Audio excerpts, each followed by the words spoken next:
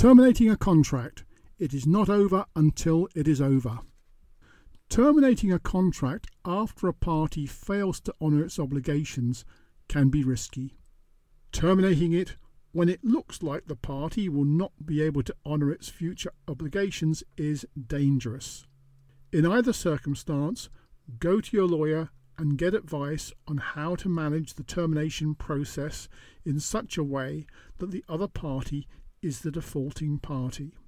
This means setting up the right amount of evidence of default.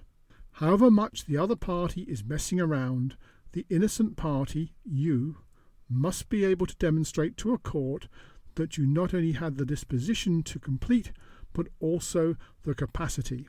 Lawyers call this being ready, willing, and able to complete. For example, if you do not have the money to complete the contract, you will not get damages from the other party failing to turn up. If a court finds that you wrongfully terminated a contract even the day after signing it and the other party suffered loss, you will be liable.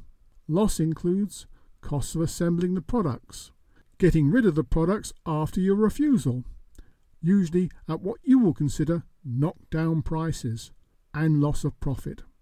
Courts don't expect you to wait around if the other party does not have the capacity or intention to perform the contract. The difficulty is in proving this. For instance, if the supplier does not deliver on time, then courts will expect you to give the supplier more time, unless you have made it clear it must be delivered by a certain day by stipulating time is of the essence. I'm Paul Brennan, and that was an extract from my book, The Art of War, Peace and Palaver, The Contentious Guide to Legal Disputes.